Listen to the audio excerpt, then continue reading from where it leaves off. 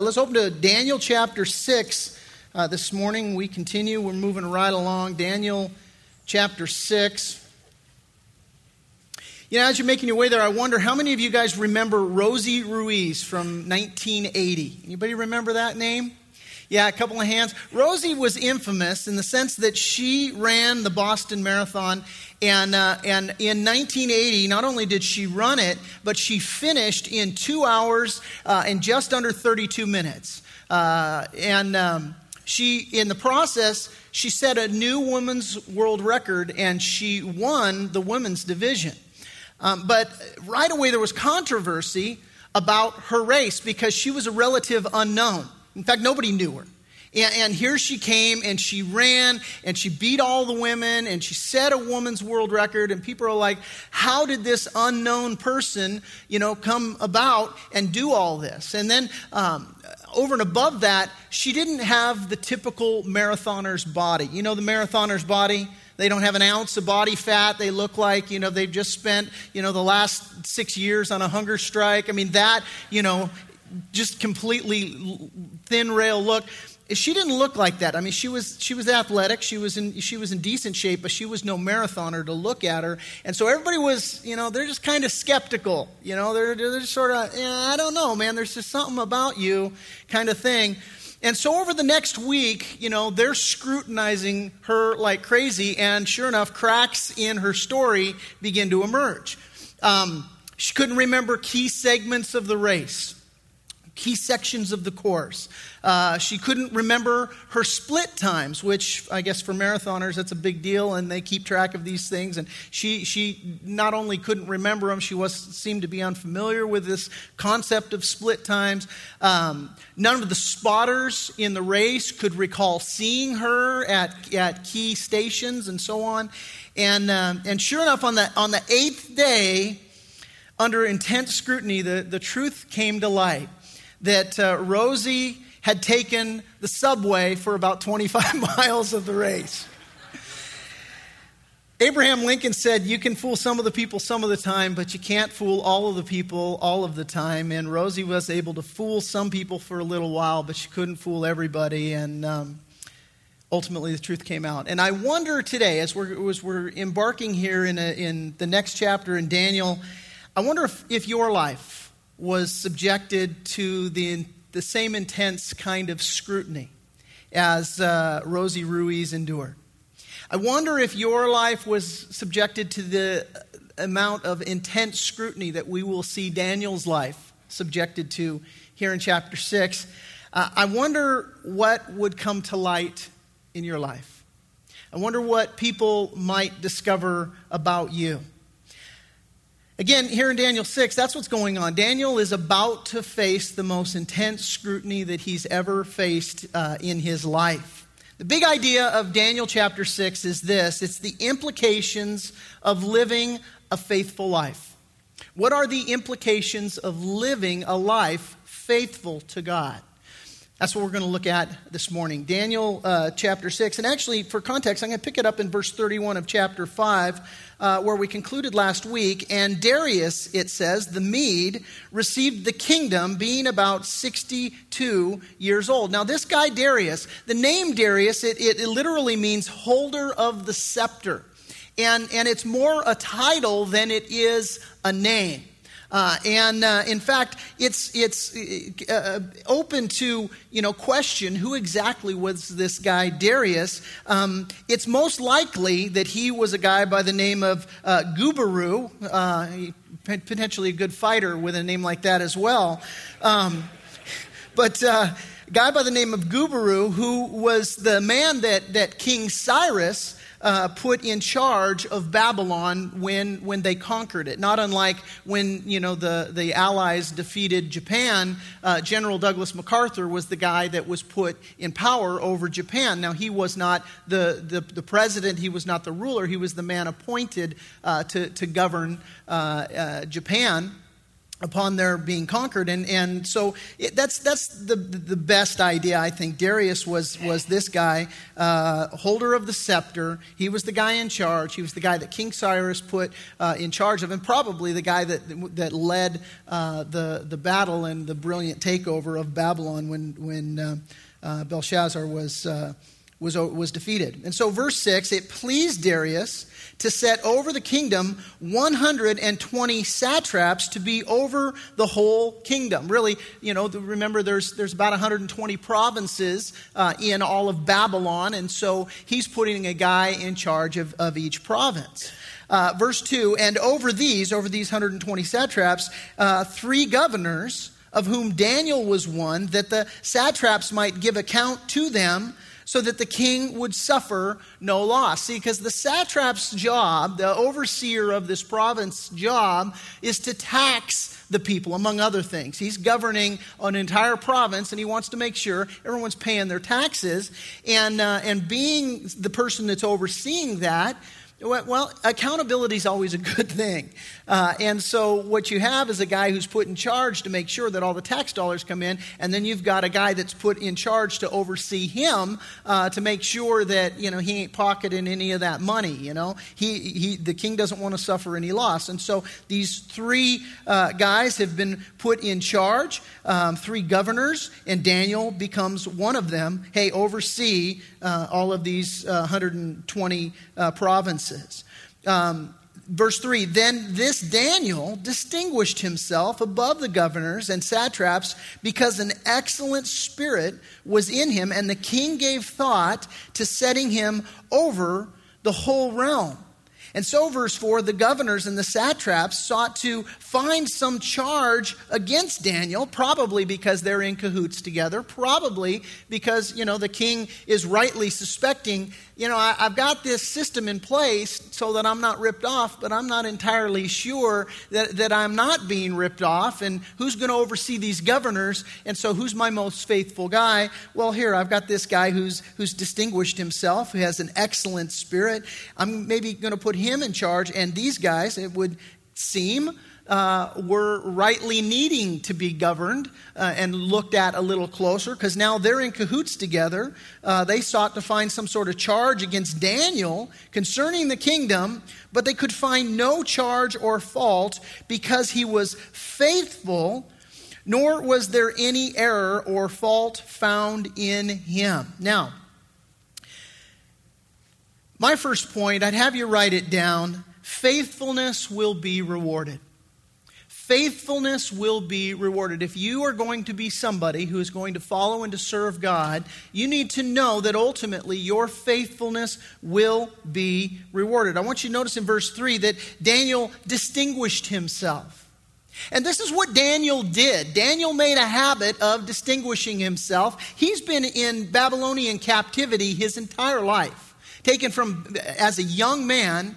And in every time and in every rule, whether it was the rule of Nebuchadnezzar or whether it was the rule of Belshazzar or now it's the rule of Darius the Mede, in every single one, they recognize the skills, they recognize the gifting, they recognize the talent, and they say, hey, listen, I'm going to make you to be this man who holds this prominent position. Proverbs 18:6, and maybe a good verse just to kind of write in the margin next to this verse, says, a man's gift makes room for him and brings him before great men. Now, leave that up just for a second. When that phrase makes room, that's very telling in the original language. It literally means to be widened or enlarged. And here's the idea. The implication of this verse is that it's not just your gift that makes room. It's the faithful execution of that gift. It's your due diligence to be a good steward of that gift and to exercise that gift. That is what makes room for you. That's what widens the possibilities in your life. Merely possessing the gift doesn't make room for you. You have to use it. The Apostle Paul said this in 1 Corinthians chapter 4. He said, moreover, it is required in stewards that one be found faithful. Now, you know by now, you should know, that a steward, that is somebody who manages something that doesn't belong to them. That is someone who manages something that has been entrusted to them by God. Just like these parents coming before us today, dedicating their children to the Lord. They're exercising a stewardship. They're recognizing and acknowledging, Lord, this is an incredible gift. One of the greatest gifts I've ever been given. I would walk through fire for my children. And I recognize they belong to you. I have an incredible stewardship. I have a responsibility to exercise my duty over them. And so, again, Paul says, look, it's required in a steward that he be found faithful. Jesus, talking about stewardship in a parable that he told in Luke chapter 16, he said this. He said, he who is faithful in what is least is faithful also in much. And he who is unjust in what is least is unjust also in much. And you see, the point is, it's to the degree that we are responsible with small things that God has entrusted to us that he will entrust even greater things to us. And at this, just the perfect opportunity for you to ask yourself, and one of those questions I would have you really take a walk with this week, just that prayerful walk of meditating before the Lord and a meditation on how the Lord would speak to you. And that is this: Lord, how faithful am I? Am I a faithful person? See, it's to the degree that we're responsible with the small things in our life that God will make us faithful in much. When my wife and I planted our first church, we had the great honor to see God bless and grow and minister in that church in such a way that just blew our minds. And the church ultimately would grow to over 6,000 people. And despite us probably, but when a church grows, and we've seen that here, I mean, God is blessed and we've grown from, humble beginnings, now, almost 1,000 people in our church. And it's not, it's just, one benchmark indicator of, that God's doing a work, but it's all that comes with that. And you start to see the ministry expand, and you begin to see, you've got an Awana ministry, and you've got a VBS ministry, and you've got, a ministry to mothers of preschoolers. And you have, outreaches where people are coming to the Lord, and you see every single Sunday people making professions of faith, and you see people's marriages being changed, and you begin to see just this exponential work as God begins to just pour out His Spirit.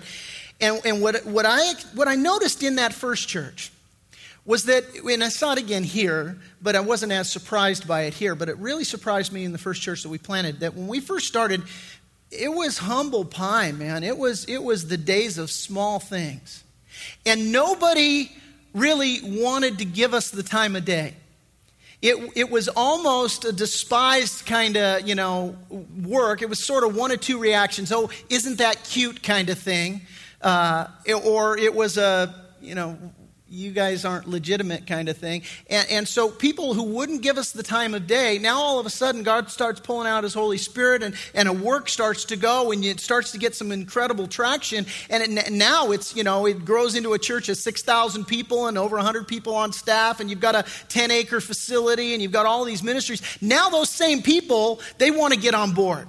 Now they want part of, the action that's going on. But again, so many people didn't want to do what was required. They just wanted to reap the benefits of what somebody else had been a part of. And here's what it's all about. This is the get I want you to hear.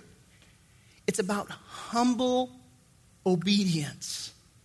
It's about, listen, the word is faithful. Being faithful. And so this lesson of, man, those people that were faithful in the days of small things, their faithfulness and God working and meeting them in that place, that's what's required. God is looking, He's searching the entire earth for those that are going to be faithful to Him, for those whose hearts are going to be loyally committed to Him. And again, I ask you the question, what kind of a person are you? Are you the person that has the attitude that says, I will be faithful, I will serve, I will commit, Lord, even here in the days of small things, it's not about all the trappings of quote unquote success. Lord, it's just about serving you and being faithful. Jesus also, when he told this parable of the talents, not only did he say that he who's faithful in the little will be faithful in much, if I can paraphrase, he also said that those who mismanage that little that's been entrusted to them, he said even what they have will be taken away from them. And think about it. Suppose you're the boss and your employee comes to you and he says, look, I know I'm a pretty lousy employee. I'm kind of sloppy and I'm lazy.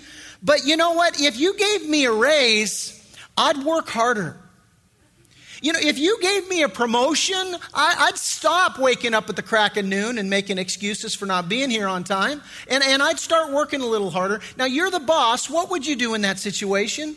Is that guy getting a raise? No. Does that guy have a job anymore? Probably not. You'd probably fire him, right? And with that thought, I wonder why it is so often that we can be, as Christians, listen, this is important, we can be unfaithful stewards, we can be unfaithful servants of God, and yet we will ask repeatedly, we will expect, hey, God, give me. My name is Jimmy, give me all you give me, you know? The book of James, chapter 4. James has a way of just shooting you between the eyes, and when you're just reeling from it, then he kicks you in the butt as well. He says, what is causing the quarrels and fights among you? Don't they come from the evil desires at war within you? You want what you don't have, so you scheme and you kill to get it. You're jealous of what others have, but you can't get it, so you fight and wage war to take it away from them. Yet you don't have what you want because you don't ask God for it. And even when you ask, you don't get it because your motives are all wrong. You want only what will give you pleasure.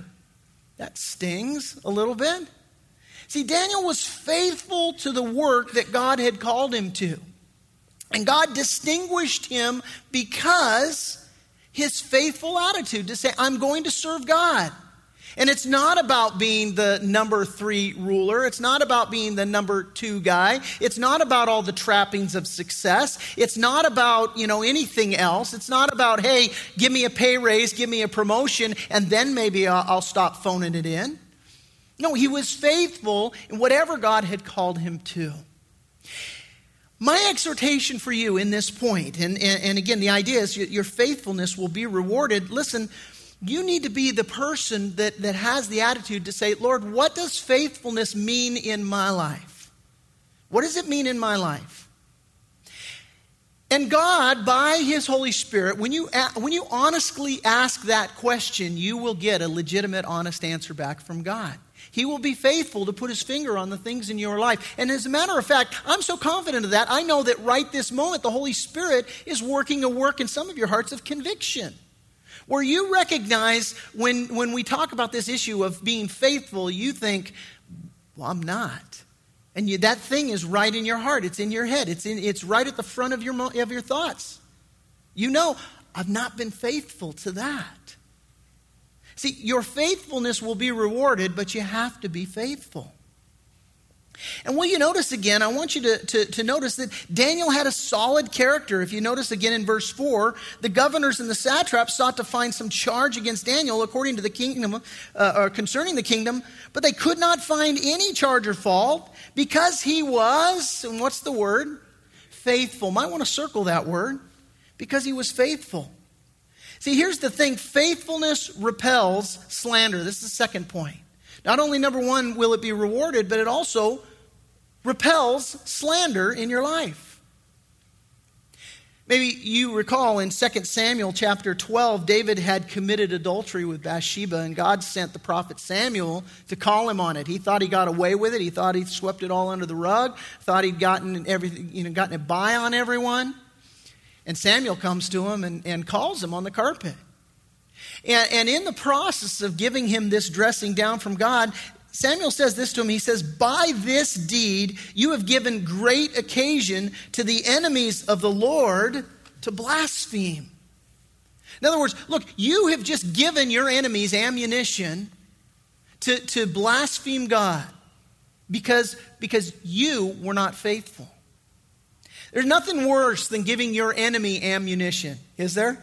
No, don't you hate that? If you guys remember the presidential election in 1988, George Bush the first was in the presidential race, and there was a scramble among the Democrats. Who was it going to be that was going to be on the Democratic ticket? And Gary Hart was the forerunner, but he had these issues of character that were kind of dogging him, and so the accusation was, and the rumor mill was, that this guy was being unfaithful to his wife, that he was carrying on an affair. And so Gary Hart went on television and very publicly he said, listen, I dare you, he's talking to the press corps, he says, I dare you to search my life. You can follow me around, do whatever you want. I dare you to find if there's any shenanigans going on. Well, one of the newspapers that very day took him up on his dare and published photos of him with Donna Rice on a boat called, interestingly enough, The Monkey Business.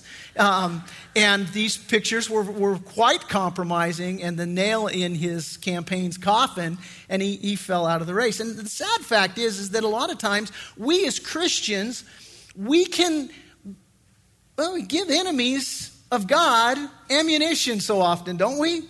Because, we're not faithful in our witness. Again, I think I've told you the story. I was driving down the freeway not too long ago, and I had this guy cut me off, and then he flips me off, and in the back of his window, it's a Christian sticker. I'm thinking, come on, man, really? I mean, this is what you're gonna. This is the witness that you're gonna portray to the world. See, but the lesson of Daniel chapter 6 is that it doesn't have to be that way. It doesn't have to be that way. And you guys know that's my pet peeve. I hate that Christians give non-Christians so much ammunition to blaspheme our Lord. And the reason why so many non-Christians have completely turned their back on the church is because they've seen enough hypocrisy in the life of Christians. And it shouldn't be that way.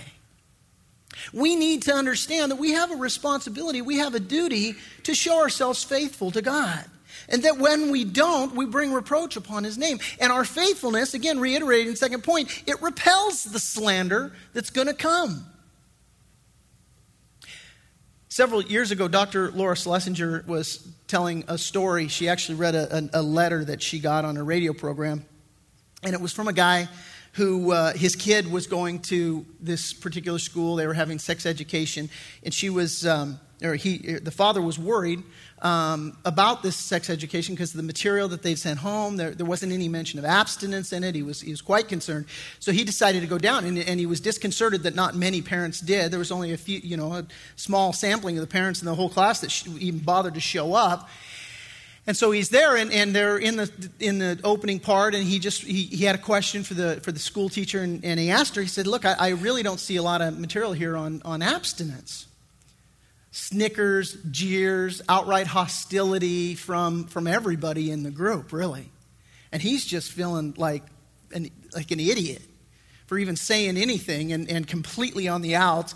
And so then, as a strategic part of this class, this orientation that the teacher was having, she said to all of the parents that were assembled, she said, "Now, at this point, we're going to take a 10-minute break, and we have donuts in the back, and go, everybody, please help yourself to your donuts, and go, you'll find your name tag, go make sure you put on your name tag, and make a point of getting to know one another." And so this father who's there, he's praying, he's asking the Lord for wisdom because he feels a burden to be salt and light and to be faithful to what God had led him to do.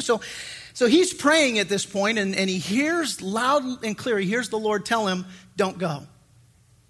And so he stays in his chair, and the teacher comes up to him, and she's all, pouring just syrup and sweet of, the donuts are really good, and go and talk to the people would be really good. And he said, "No, thank you." And so then she called the class back together. Now she begins her presentation. Now she's glaring at the guy, completely ignoring him. But she goes on to talk to the rest of the people. And basically what she says is, did all of you enjoy your conversation and your donuts? Yes. And she says, Okay, now you all got your name tag. Yeah, all right. Now, can all of you, can you all look at the name tag? Does anybody have a small flower on their name tag? And one guy looks down and he says, oh yeah, I've got the small flower here. And she said, okay, well, you know what? That small flower represents a sexually transmitted disease. Now, can I ask you, who did you interact with? Who did you say hello to?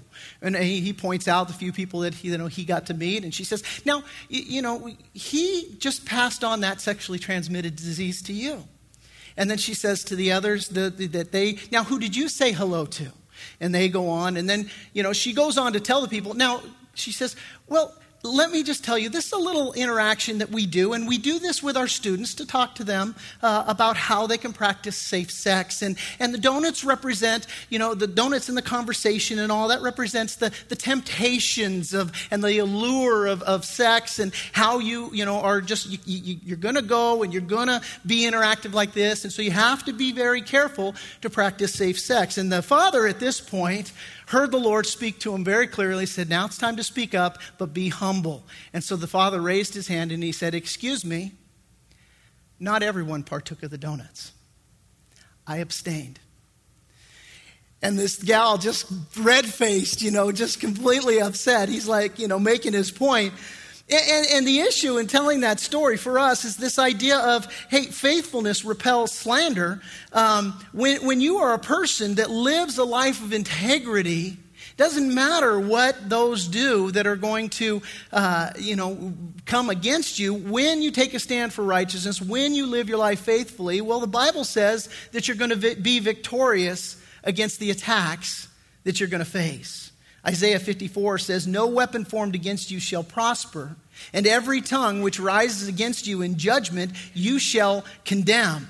This is the heritage of the servants of the Lord, and their righteousness, God says, is from me, says the Lord. Now, nevertheless, they're still going to try. Look at verse 5. We continue. It says, then these men said, we shall not find any charge against this Daniel unless we find it against him concerning the law of his God.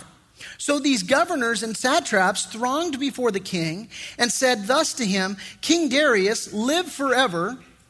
All the governors of the kingdom, now that's a lie, because they leave Daniel out of this. So they're liar, liar, pants on fire. They're going to Darius and telling him something that ain't true. But they say, hey, all the governors of the kingdom, the administrators and satraps, the counselors and advisors, have consulted together to establish a royal statute and to make a firm decree that whoever petitions any god or man for 30 days, except you, O king, shall be cast into the den of lions. Now, this isn't one of my points, but just an observation real quickly. They appeal to this man's pride, and that's what brings him low. And the Bible says just that pride brings a man low. And so we need to be very careful. But this is how they get through to Darius. They appeal to his pride. Hey, we want everybody to worship you as God. And his pride says, yeah, that sounds just about right. Let's do that.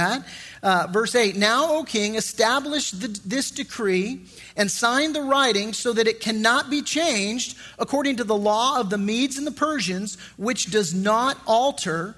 Therefore, King Darius signed the written decree.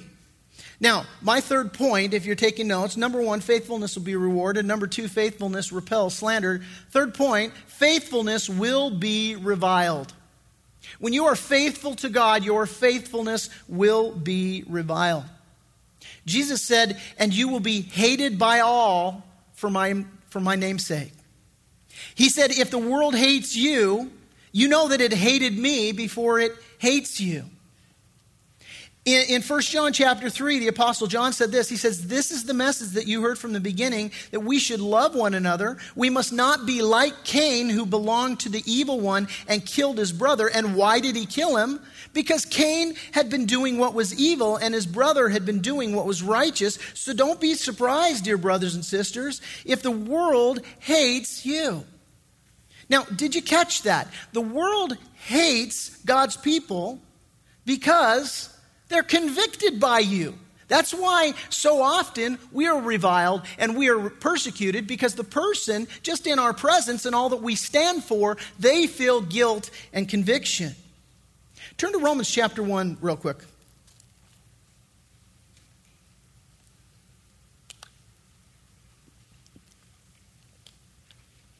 We're going to verse 18. That's where we'll pick it up.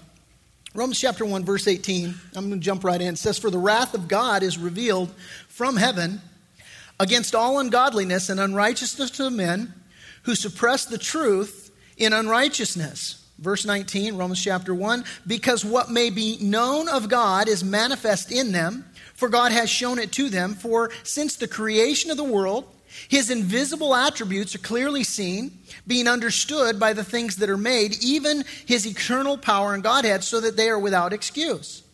Because although they knew God, they did not glorify him as God, nor were thankful, but became futile in their thoughts, and their foolish hearts were darkened. Professing to be wise, they became fools and changed the glory of the incorruptible God into an image made like corruptible man, and birds and four-footed animals and creeping things. Therefore God also gave them up to uncleanness in the lusts of their hearts, to dishonor their bodies among themselves." And skip down to verse 28. "And even as they did not like to retain God in their knowledge, God gave them over to a debased mind to do those things which are not fitting, being filled with all unrighteousness, sexual immorality, wickedness, covetousness, maliciousness, full of envy, murder, strife, deceit, evil-mindedness." Listen, "they are whisperers, backbiters, haters of God." Now, I'll just stop right there and highlight two of these attributes, two of these traits that he talks about. He says there at the end of verse 29, they are whisperers, and at the very beginning of verse 30, he says they are backbiters. Now, that name whisperer, in the original language, it basically, it's the word detractor. It literally means this. It means it's one who draws one another away, who diverts, who distracts. And the idea is that the world wants to draw away, to divert, and to distract from you as a righteous follower of God. The world is going to revile what you do and everything you stand for, and this is their agenda. And again, you look at the word backbiter, that literally means to speak against. And so what they want to do is they want to divert, they want to distract, they want to speak against everything that it is that you stand for. And this is why Jesus said, "Blessed are you when they revile and persecute you and say all kinds of evil against you falsely for my sake." He said, "Rejoice and be exceedingly glad, for so they persecuted the prophets who were before you." And so we need to understand that this will be part of it, that our faithfulness is going to be reviled. And it's exactly what Daniel's going through back here in Daniel chapter 6, is that he's got the Darius's, intention is, hey, here's a righteous guy. Here's a guy I can trust. And so what I'm going to do is I'm going to put him in charge. He's going to be the head governor over everybody else. And everybody else, they don't want to have nothing to do with that. They're reviling that. Again, the point of application for us, and it's just so important to understand, that you need to know that your faithfulness is not going to be something that everybody's going to appreciate. You will be reviled. You will be persecuted. Which is why, going back to the second point, it is so critically important that we are those ones that are making sure that we're faithful to God, because that's going to repel their reviling. It's going to repel all of their attacks. All of their accusations against you are going to fall flat if you will do that. Now, I want to real quickly move to make my fourth and final point, and this is where we're going to call it quits for today, but it's important. The fourth point, I'll give it to you now. It's faithfulness must be repeated. Your faithfulness must be repeated. Verse 10. Now, when Daniel knew that the writing was signed, in other words, the law was passed, the law is now in effect. When Daniel knew that, he went home, and in his upper room with his windows open towards Jerusalem, that's important, we'll come back to that, he knelt down on his knees 3 times that day, in accordance with Scripture, and prayed and gave thanks before his God, as was his custom since early days. Then these men assembled and found Daniel praying. Now, they knew he was going to be praying. They were waiting for this. They're like, all right, now it's time. We can set our watch by the fact that this guy's going to do this, which is a good thing. And so they assembled and they found Daniel praying and making supplication before his God.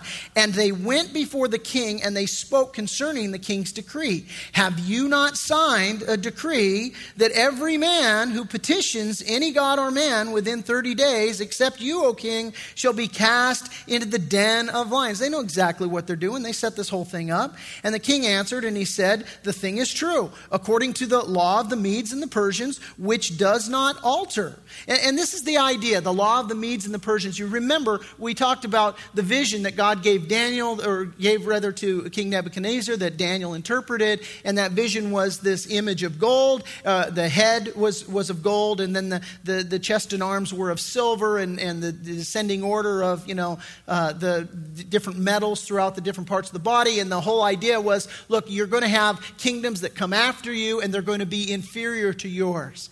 And in one of the ways that the kingdom of the Medes and the Persians was inferior to the rule of Babylon under Nebuchadnezzar was that Nebuchadnezzar had absolute authority. He had absolute control. And he could just say the word, and whatever he dictated, that would be the thing. And if he changed his mind, he could rescind it because he had absolute power and authority. It wasn't the same way with the Medes and the Persians. Basically, in this kingdom, once the law was passed, the king couldn't change it. The idea had to do with infallibility. It was, the kings are gods, and so if they make a decision, they can't possibly make a mistake. So if that's the decision, that's the decision that sticks. Nobody can rescind it. So in a way, this is inferior to the power that Nebuchadnezzar enjoyed. And so this is what these guys are saying. Look, you made the law, tap, tap, seat back kind of thing. You can't change it, And so this is what they're pointing out to him. According to the law of the Medes and the Persians, the law doesn't alter. Verse 13, so they answered and they said before the king, that Daniel, who's one of the captives from Judah, does not show due regard to you, O king, for the decree that you have signed, due regard for that decree you have signed, but he makes petition 3 times a day. And the king, when he heard these words, was greatly displeased with himself. He knew, man, I blew it. These guys played me like a fiddle. They completely set me up. He's no doubt furious with them, but he's most upset with himself. They suckered me right into this. And, he liked Daniel. And he set his heart on Daniel to deliver him, and he labored till the going down of the sun to deliver him. And then these men approached the king and said to the king, know, O king, that it is the law of the Medes and the Persians that no decree or statute which the king establishes may be changed. Now it's significant that it was at he labored until the going down of the sun, because the way the law worked was you had to execute the law before the end of the day. Once an infraction was found, you could not let the day end without following through on the punishment. And that's why it says he labored until the sun went down, because he's like, man, I'm up against the clock here. I have to execute judgment. Is there any possible way that I can get out of this and not throw Daniel into the lion's den? And so they come to him after sundown. They're like, dude, time's up. You better not go against your word. And so verse 16, the king gave the command, and they brought Daniel and cast him into the den of lions. But the king spoke, saying to Daniel, your God, whom you serve continually, he will deliver you. Now, significant, he calls him your God. He doesn't call him my God. And so there's no illusions here that Darius has surrendered his life to the Lord, that he is a child of God. But he has such incredible respect for Daniel's integrity that by Daniel's life, he says, I know that your God's going to deliver you. That is one powerful witness. Your God, whom you serve continually, he will deliver you. Verse 17, then a stone was brought and laid on the mouth of the den, and the king sealed it with his own signet ring, which was his signal. It would have been wax that was put there, and he would have put his seal in it so that it couldn't be tampered. And with the signets of his lords, and everybody else put theirs in it as well. This is the cosign. This is the notary, And The purpose of this was concerning Daniel might not be changed. In other words, somebody might not go and secret him out. By the way, there's a great typology here, which we're not going to get into today, but there's a very significant typology of Jesus going into the tomb. Again, we're not going to get into that today. We may get into it next week. But moving on, the fourth and final point, again, is that faithfulness must be repeated. Here's the idea. Daniel knew that the law was in force. He knew it had been signed, but still he prayed. See, he was still faithful to do what he had to do. See, here's the idea. It's not how you start, it's how you finish. That's the thing. That's the very definition of faithfulness, guys. The dictionary defines faithful this way. It says the loyal, consistent performance of duty. It's loyal, it's consistent, and you're loyal and consistent to the performance of a duty. This last June, Brenda and I celebrated our 28th anniversary. And, it's been amazing. It's awesome. And we, through 28 years of marriage, we have been faithful to one another. Now, what if I had the attitude where I said, you know what? 28 years, that's a long time of being faithful, man. I get that one. I get, check the box. I've been faithful.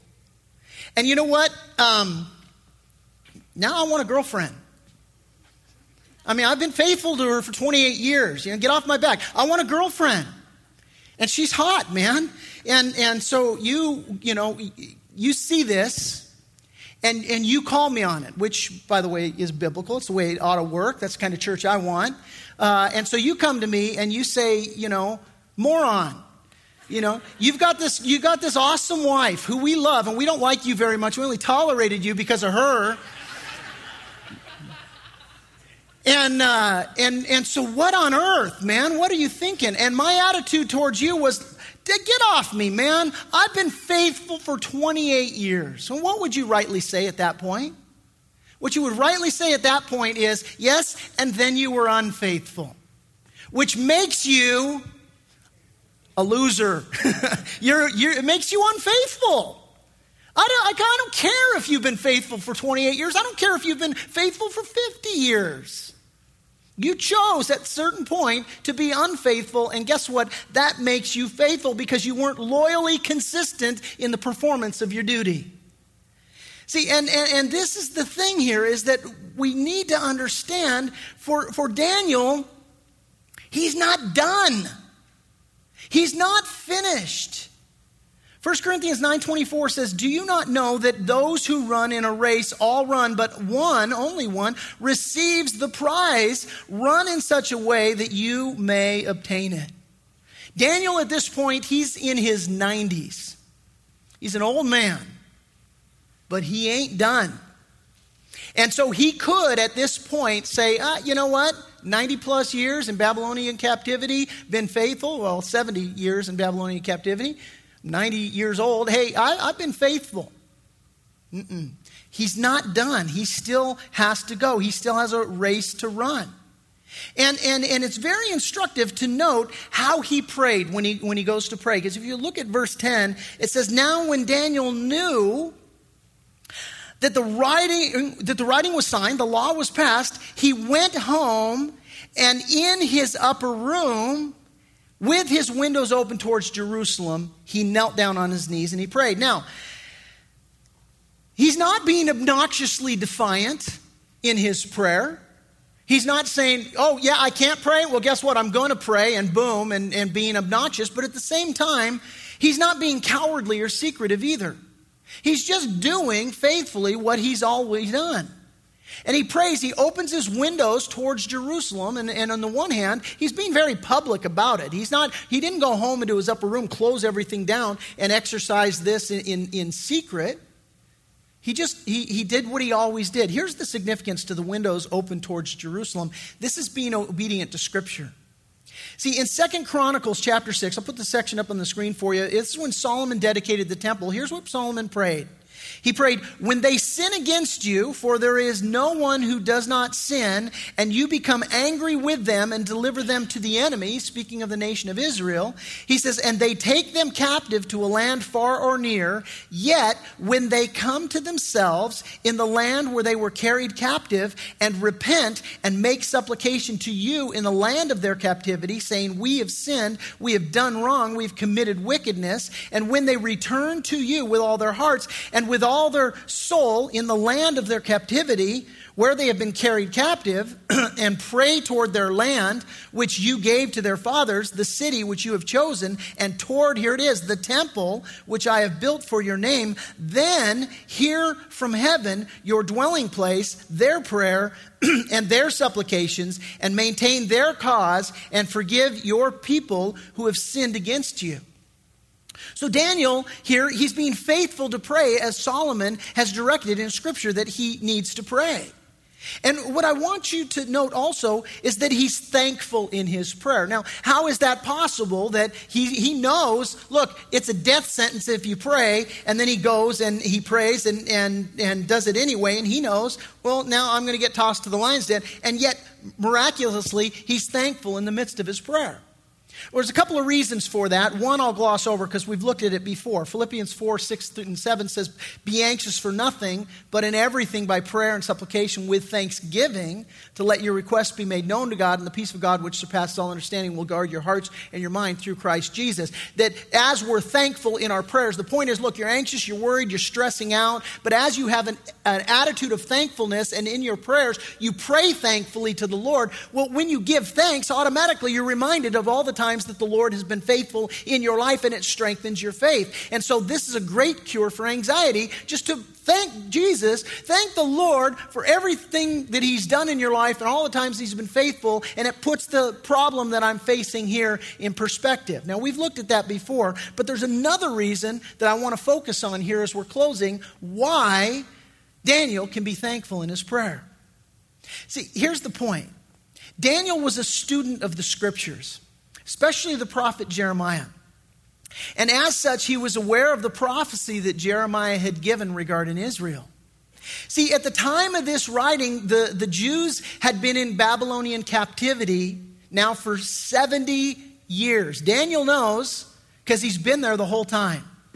And he can add, he can do the math. So he knows the prophecy. The captivity that was prescribed by God was 70 years, and he knows that he's been there for 70 years. And so he's aware. If you were with us when we went through the book of Esther, we looked at this whole idea and Jeremiah's prophecy and the implications for Israel. See, God had warned them that this was going to happen, and the reason for their captivity was because they disobeyed God.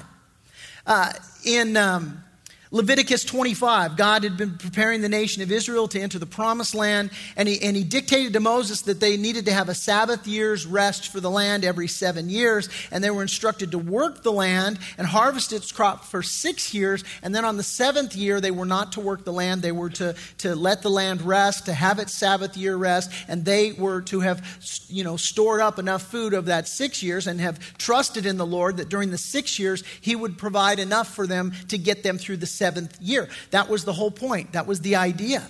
And so this is what they're instructed to do.